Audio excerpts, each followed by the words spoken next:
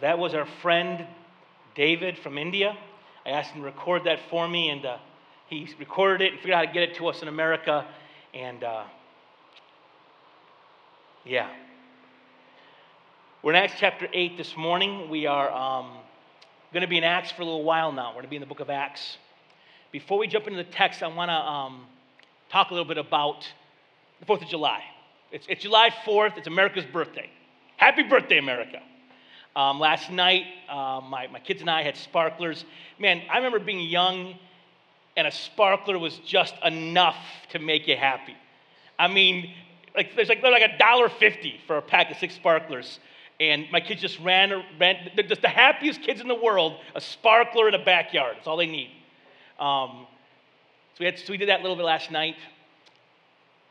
Now, there's a thing called the American dream.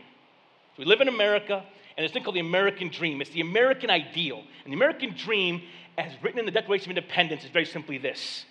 It's life, liberty, and the pursuit of happiness. You ever heard that before? Life, liberty, and the pursuit of happiness. This is the American dream. That's a good dream. I want life. I want safety. And in America, we have safety. We're not in Mexico City. We're not in India. For the most part, we have law and order here in America. We have this joy of safety and living. Liberty, freedom. In America, I can talk trash on the president and no one arrests me. It's great. I can talk smack on the mayor, on the governor, on whatever I want, and I have the freedom to talk my stupid nonsense. That is what it means to be in a free. That's one of the freedoms we have in America. We have the freedom to gather here on Sundays. We have a lot of freedoms in our country. So we have life, liberty, and the pursuit of happiness. I can chase my dreams, whatever those dreams may be. That's the American dream. Now, something happened to me when I was a young man. Happens to a lot of Christians on their walk with Jesus. You see, I moved out of Flint when I was 14, and I moved to Waterford, Michigan. I moved to the suburbs. I had never lived in the suburbs before. And I started going to a white church. Great, good church. Loved Jesus, loved me. But I was busted in from the bad part of town into the good part of town. And everyone at the church, they had marriages, they had houses, they had money. And I made this awful, I thought to myself, these guys all love Jesus, and they have all this cool stuff. If I love Jesus, maybe I'll get that cool stuff too. And what I did is I married the American dream and Christianity. And a lot of people do that. People think if I come to Jesus, Jesus is going to give me life, liberty, and the pursuit of happiness. Now, these are all good things. But a lot of Christ followers in America think that if I'm faithful to Jesus, he's going to give me good stuff. He's going to bless me, and it's going to be awesome in this life. As we read the book of Acts, which is a story of the first generation of Christ's followers, the first generation of this thing called the church, we see that Jesus does not guarantee an American dream to anybody. What has happened is this. The church has been born. It's growing in Jerusalem. A man named Stephen preached a sermon, and he poked the bear. He talked bad about their nation and talked bad about their temple, and they killed him. And there in the crowd, as the mob is throwing rocks and killing this young man, there's a guy there named Saul. It says he's holding the coats. I'll hold your coats while you kill this young man. And this is what happens next. What happens after Stephen is killed for his faithfulness to Christ? 8:1. And Saul approved of Stephen's execution. And there arose on that day a great persecution against the church in Jerusalem, and they were all scattered throughout the regions of Judea and Samaria, except for the apostles. The first thing I want to say to us today is this: persecution is part of following Christ. This early church in Jerusalem is a good church. See how good they are. There are people in the church who sold their land, took all the money from their land sales, and gave it to the church to minister to the needs of the poor. It says there was no one who had need among them. The widows and there's a daily feeding of all the widows in the neighborhood. If you go to the Christian part of town, and if you're a widow, you will have food. If you're an orphan, you will be fed by the Christ followers. They're doing beautiful, good things. I thought to myself for a long time, if I love Jesus and love people the way he loved people, then won't they all like me? If I love Jesus the way Jesus loved people, how could people not like you? But Jesus says to us in John chapter 15, he says, a servant is not greater than his master. If they persecute me, they will persecute you. They killed him. For as loving and as kind as Christ was, Jesus Christ is still offensive. If you walk the way of Christ, eventually you are going to not fit the culture you live in. I'll give you a silly example. When I was in high school, I dated a girl. And it was one of my first girlfriends. I'm a young kid, just a little guy. I'm a teenager, whatever.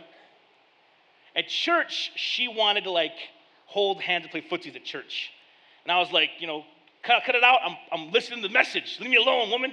And she didn't like that. And not only that, even when the message ended, I wanted to do things God's way. So I committed to myself, I am not going to give my body to a woman romantically until I'm married. I was going to wait because I'm going to do things God's way. Well, she found that out and didn't like it because she wanted to get down, I guess. And I'm just saying. And so what does she do? She dumps me. She dumps me, and I was so sad. I was like, oh man, she was my girlfriend and she dumped me. And she dumped me because I was doing things God's way. That's going to happen. That's a small example. If we live according to Christ's teachings, listen, Jesus at the end of the day, he tells everyone else they're wrong. He says to the Hindus and the Muslims and the atheists and the Buddhists, he tells them all, you guys are wrong. The path you're taking to God is a path of falsehood. That is a controversial, offensive statement. Jesus tells us, he tells us who we can kiss and when we can kiss them. And I'm being PG because there's kids, you understand? Jesus tells us how to spend our money. He tells us what we can and cannot love. He gets in our business. If you are with him, eventually the values of Christ are going to crash into the values of the culture, and you're going to be the weird one. That's what's going to happen. If you love Christ, eventually you will face persecution. Not every day, not all the time. And it may not be chains or arrest or jail. In America, our persecution is mostly not fitting in. The cool kids don't like us anymore. But for us, that's already too much. We're so soft. We're like the high school kid in those dumb commercials where everyone's doing it, be cool, I'm cool now, right? Everybody, we're that kid still. If the crowd doesn't have to bully us. We just are afraid of being different, so we just fold. We fold so fast. We talk like the world. We act like the world. We watch what the world watches. And we don't ask any questions about it. Now, some believers, before I go further, there are two Christians right now listening to this. First, you have the loudmouth Christians who love just judging people and talking smack. They're on social media, drawing lines in the sand and condemning whole swaths of people. They're convinced being a Christian means voting a certain way. They're convinced being a Christian means hating all gays and minorities. Just these loudmouth Christians just talking smack all the time. And people don't like them, and they think that's persecution. That's not persecution. If someone doesn't like a loudmouth Christian, that's not about Christ, that's about the loudmouth part. They don't like you because you're a jerk, not because you're a Christian. The loudmouth Christian needs to learn to love their neighbor instead of always yelling at them. So the loudmouth Christians watching this, shut up and love people. And I'm being silly, but I'm being serious. I'm watching Christians in social media, they're just saying these heinous, mean, clever, gotcha things. Christianity is not a gotcha religion. If one of my brothers in Christ or sisters in Christ, if I see her on social media being crazy, I'm not going to write on Facebook like, clever, takedown, burn. I'm going to call them and say, you okay, what's going on? This is not what we do. Take the post down, let's talk about it. So there's the loudmouth Christians who think they're being persecuted, but in reality, they're just mean. But then you have, on the other side, the camouflage Christians.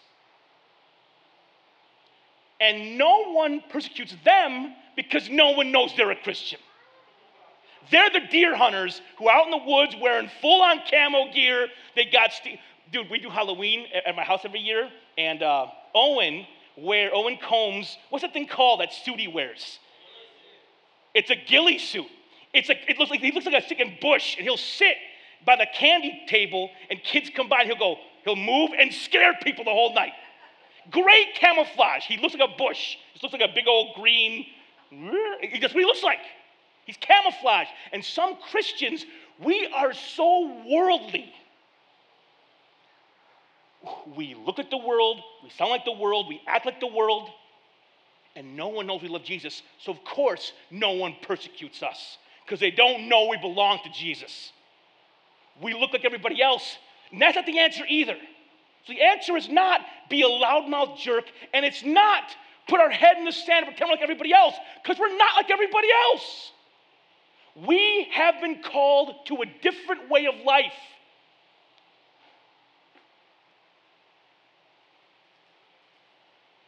And if we follow Christ, eventually people are going to pull away from us.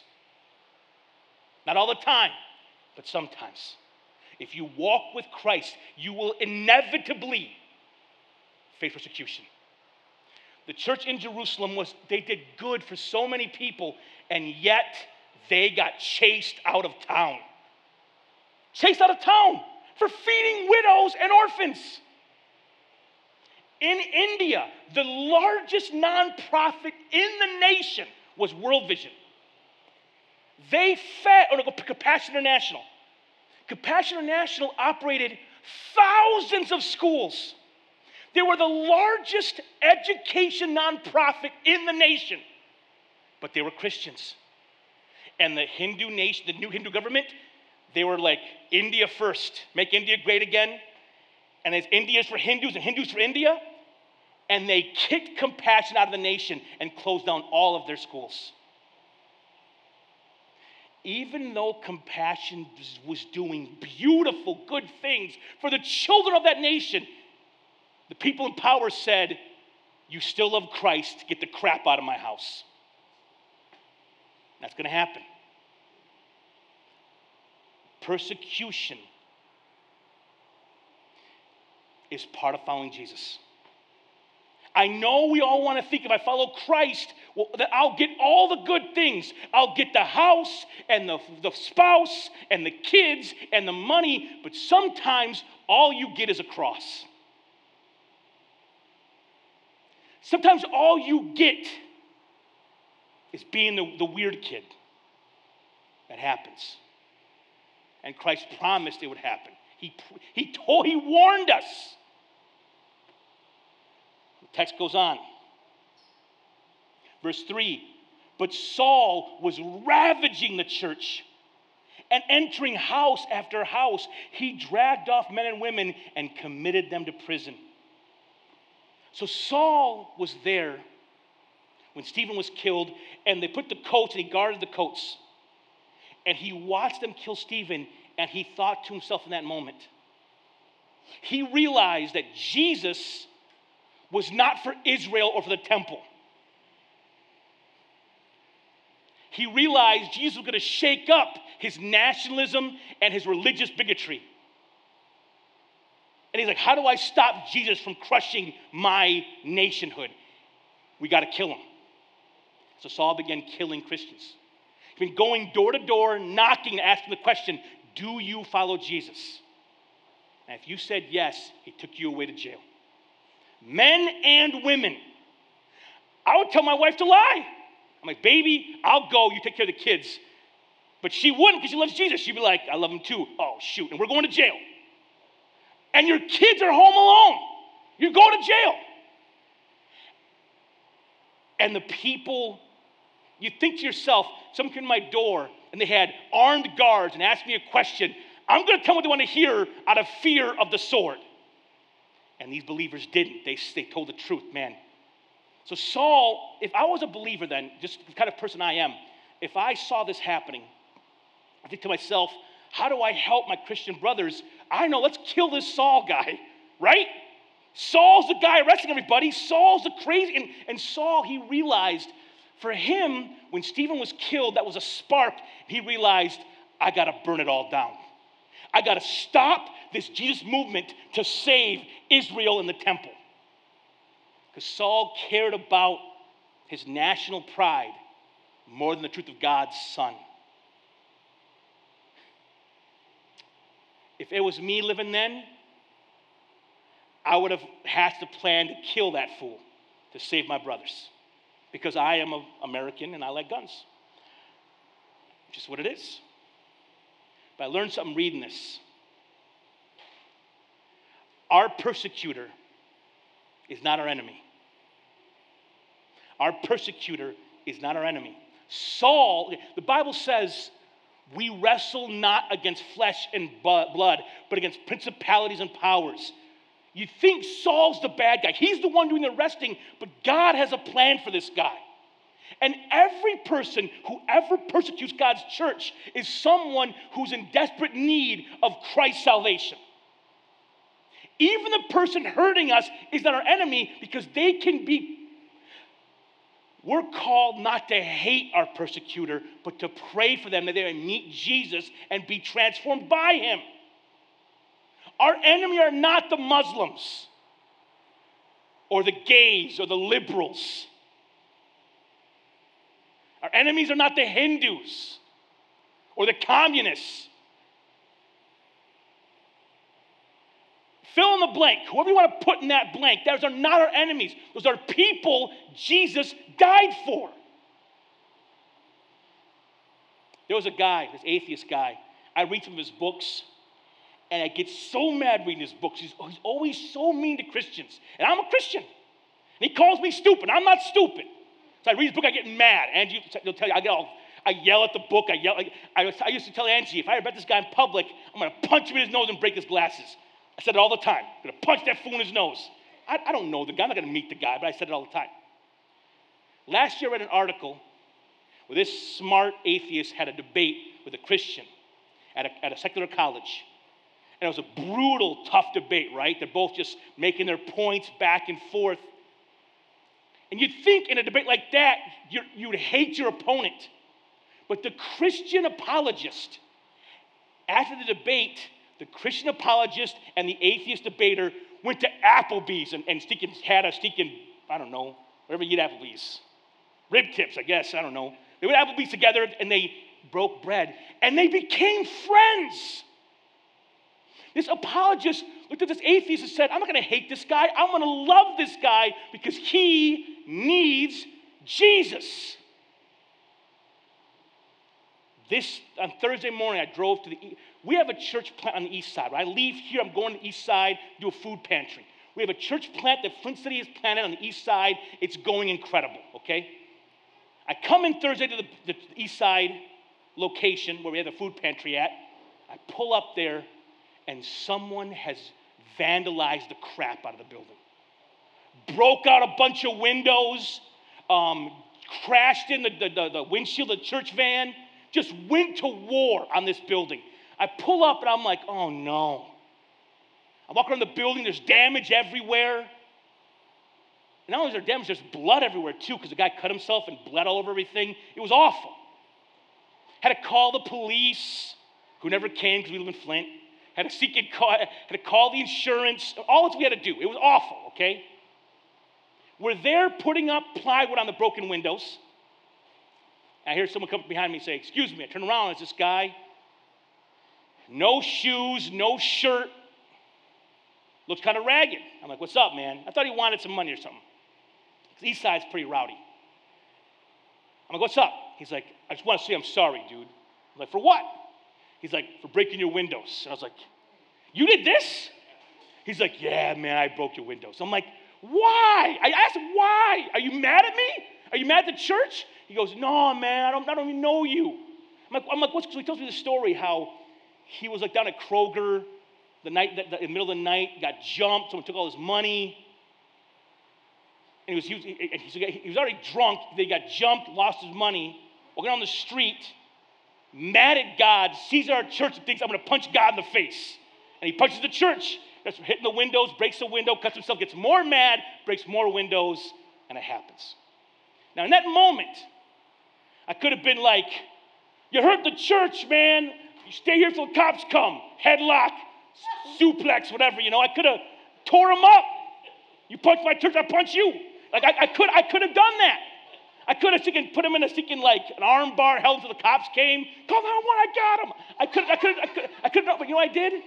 I sat down with the guy, and we talked. And he told me his story. He gave me his name and gave me his phone number. And now my wonder is this. What if we get to help him meet Jesus? Not our enemy. Do you understand? If some politician in the next 10 years becomes president or governor and he hates the church and hates Jesus, that person is not our enemy. Still not our enemy. You can vote against him, and you should, but not our enemy. We don't assassinate him or her. We don't plot schemes against them. We pray for their soul. Our persecutors are not our enemies. You understand, church? If someone comes against Christ's church with meanness and vitriol, we do not answer evil with evil. That's not who we are. That's not who we are. We overcome evil with good. That's who we are. And lastly, this is the hardest part, verse 4. Now those who were scattered went about preaching the word. Philip went down to the city of Samaria and proclaimed to them the Christ, and the crowds with one accord paid attention to what was being said by Philip when they heard him and saw the signs he did. For unclean spirits, crying out with a loud voice, came out of many who had them, and many who were paralyzed or lame were healed. So there was much joy in that city. Okay, the Christians are scattered.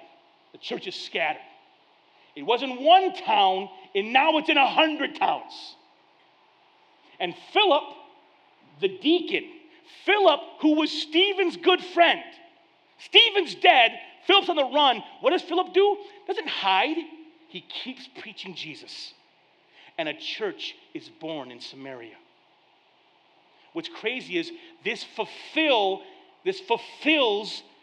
the promise of Christ, because Christ told the church, you will be my witnesses in Jerusalem, in all Judea and Samaria. At first, the church was content to stay in Jerusalem. That's my neighborhood, that's where I live, my job's there, my house is there. I'm going to love Jesus and chill in my town and just love life. And when Saul crushes it, it scatters. And other people start hearing about Jesus. Because here's the hard truth. The church thrives under persecution. The church thrives under persecution. It makes no sense. You think of Saul, this wise, smart attacker, could kill the church. But when he went after the church, he made it stronger. Throughout church history, when people have tried to crush God's people, the opposite has happened. People have seen the faithfulness, the courage, and the hope in the persecuted and said, those guys have something crazy. I gotta know what it is. In China, when the communists tried to shut them down and the churches were all forced underground, when the West finally went back to China a generation ago, they thought literally, you read books about it, the missionaries thought when we go to China, have to restart the work because we've been gone for 40 years. The church was probably destroyed because the communists arrested the pastors, kicked out the missionaries, burned the church buildings down. When the missionaries came back, you know what they found? A church 100 times larger than what they had left. All underground, led by unpaid, untrained, spirit-filled believers. In the Iron Curtain, when Stalin dropped the bomb on the Russian church and he imprisoned those who would not bend the knee to himself, the church would die there too. And the church survived. Right now in India, with a pro-Hindu government, there's a new law in India called the Come Home Laws. David, you saw in the video earlier, read the Bible, David lives in India. And the Come Home Laws are crazy. The Come Home Laws say that if you were a Hindu who became a Christian, if you will unconvert, the government will give you food stamps for life. No joke.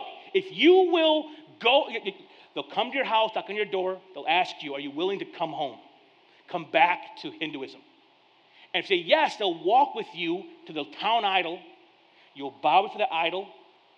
They'll put the third eye dot on your forehead to show your allegiance to the idol, and you're back in Hinduism. You see videos. I watch videos on the news of people going there, bowing the knee, taking the dot, and coming. And the Hindus like celebrating this person coming back to Hinduism.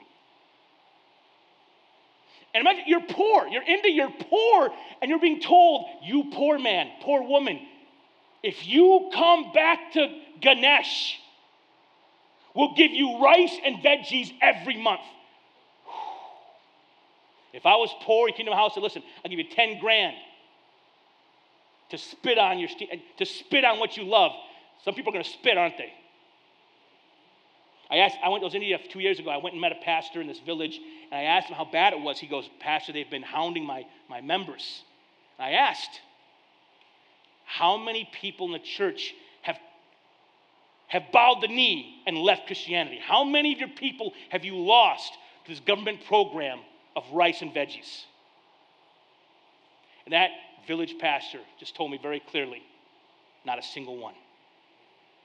That little village church with no money, and people who needed that rice wouldn't bow.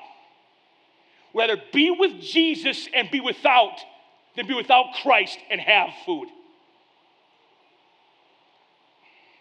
Now listen, We have not felt that in the States. We haven't. America, there's still more Christians than any other religious identity in America. We may face cultural unpopularity. We have not yet faced the sword or imprisonment for our faith. We haven't.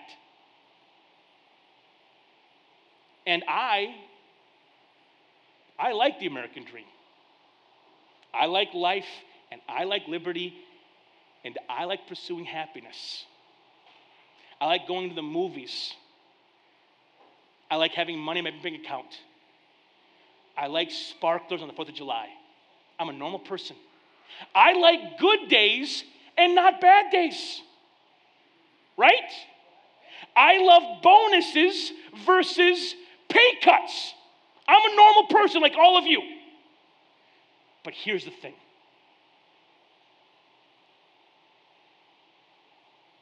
I always hear Christians crying persecution.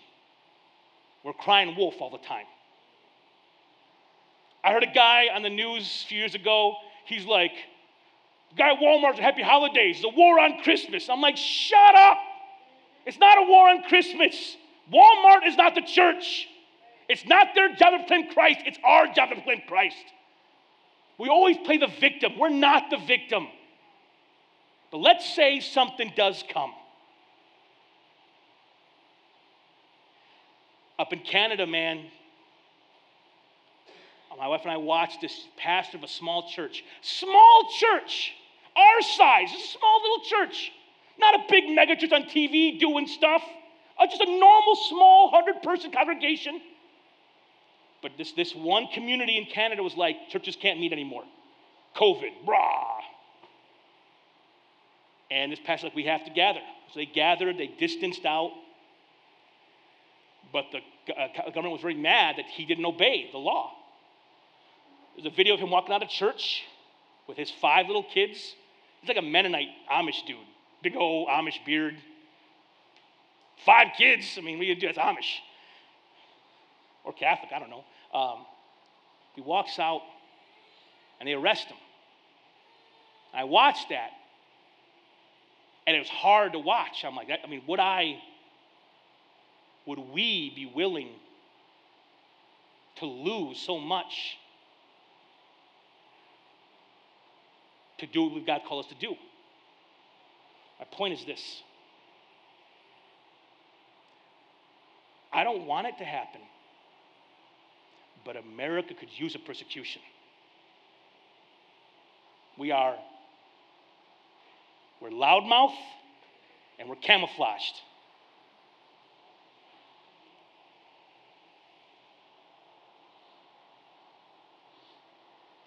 If persecution came to our shores and to our churches, we have to finally ask the question, do I really believe all this?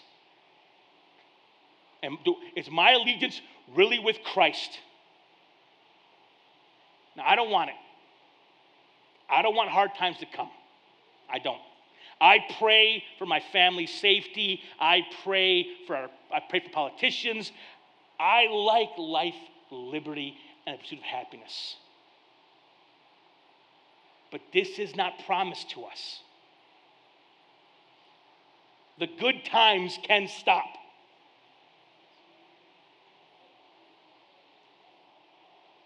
And if persecution ever did come to America, in that moment, it is not our job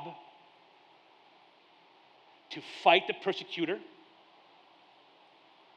It's not our job to grab a gun and shoot somebody. It's our job to honor Christ and win our neighbors and love our neighbors to Jesus. That is our place in society. We're the heart. We're the heartbeat. We're the love. We're the truth. We're not the fist. Persecution is part of following Christ. If you have never faced persecution, ask the question, am I camouflaged? So if no one knows who you belong to, you're doing something wrong.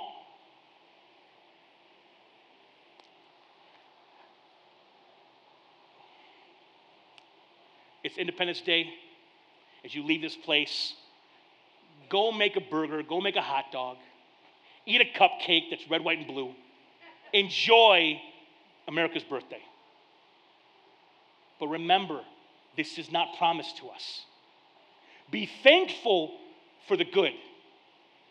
If the bad comes, know that God still has a plan, and He is still at work bringing people to Himself. That's about it. With that said, let us pray. Father in heaven, thank you for our freedoms, for our safety.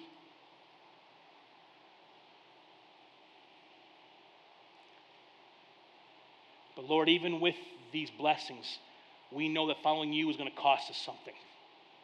We are going to be treated unjustly and unfairly. We may even be targeted because of our faith. Help us to suffer well.